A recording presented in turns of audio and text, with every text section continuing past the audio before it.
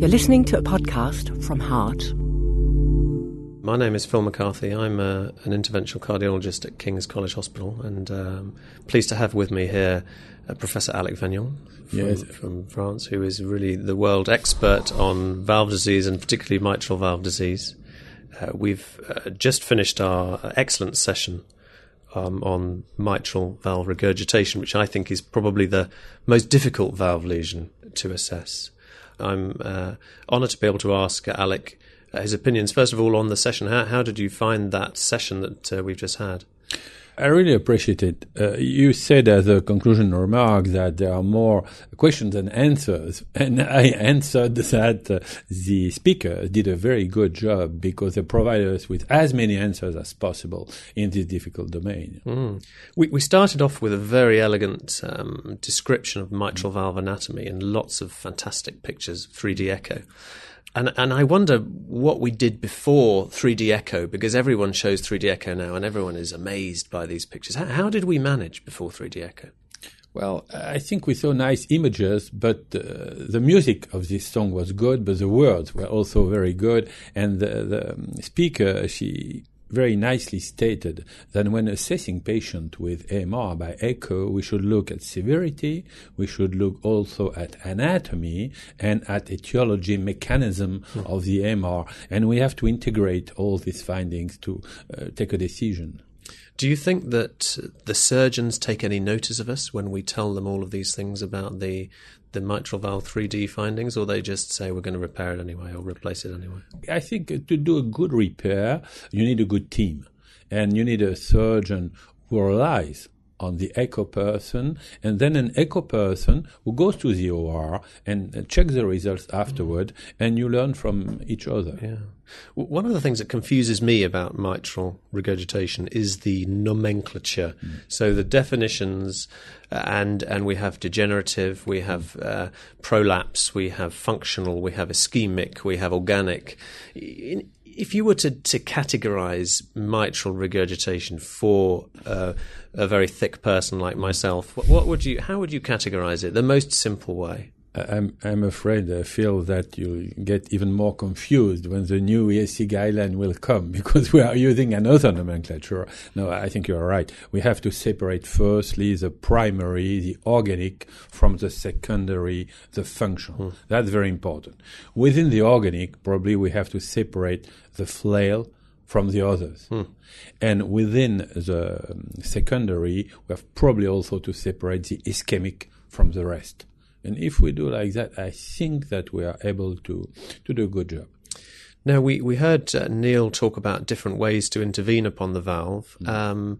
Intervention for functional regurgitation is controversial because, to my knowledge, no one has really shown that removing functional mitral regurgitation in the setting of a poor contractile function actually does any good and improves pump function overall. What's your view on that? Are we just in the dark, or do we know something about removing functional mitral regurgitation? We're in the fog. We're not in London, but we're in the fog. I agree with you. Functional AMR is a disease of the ventricle, and the valve is normal. So that's the issue, and we have to know who is the chicken with the egg. In point of fact, if you have a patient with severe AMR who requires bypass surgery, I think there is no problem. We have to go and fix the mitral valve. If you have a patient with moderate who needs CABG, here we are starting to enter into the problem. We do recommend to consider surgery, and probably in this group of patients doing some exercise could help. Because if you have a patient who requires bypass surgery, who has a so-called moderate, but if you exercise the patient, pulmonary pressure goes up, symptoms do appear, AMR increases, probably you'll have to fix this AMR.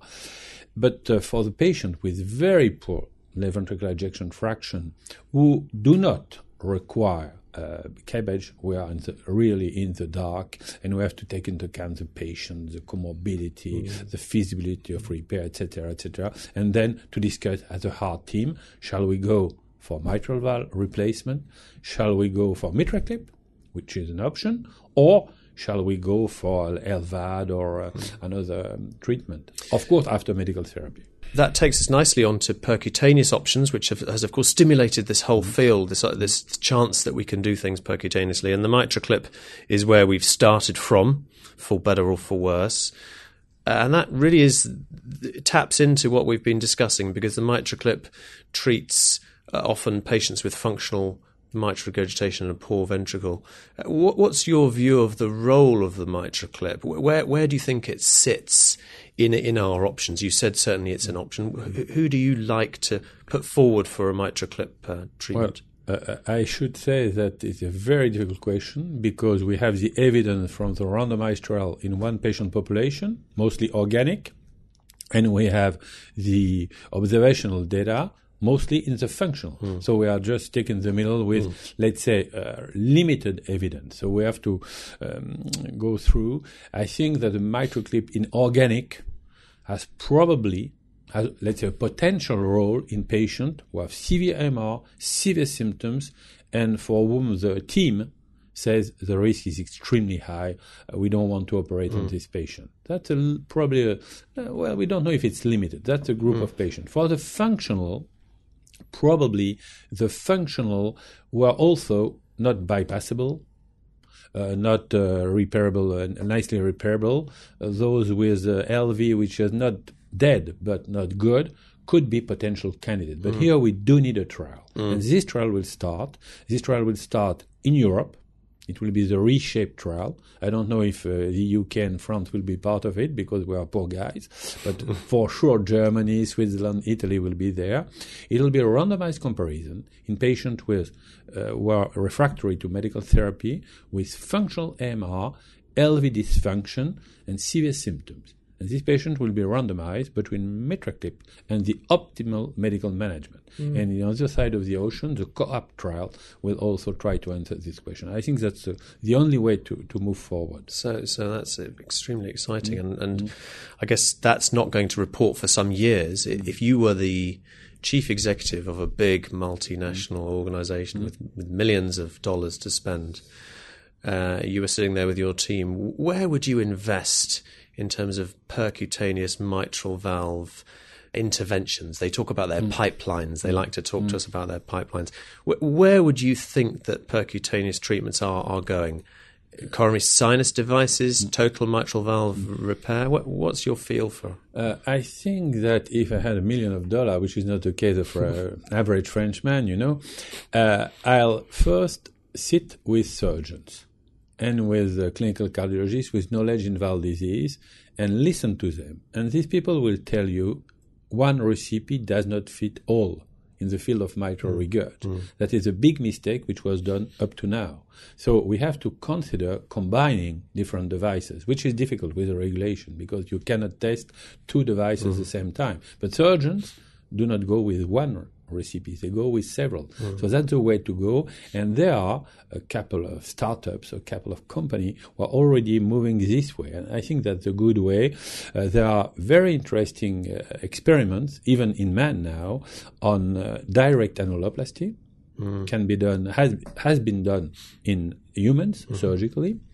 You have very interesting attempts in coronal replacement. Has been done also in human surgically, but can be done transeptally in the near future.